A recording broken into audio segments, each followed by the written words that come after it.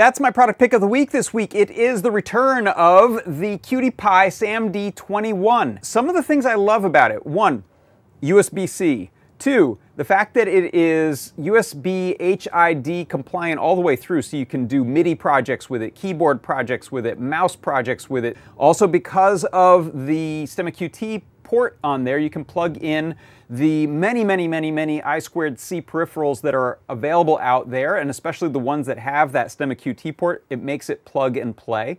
WeChuck adapter lets you use various Nintendo accessories, and a little OLED display, so you can see no soldering, just plugging and playing, and you can get a project up and running.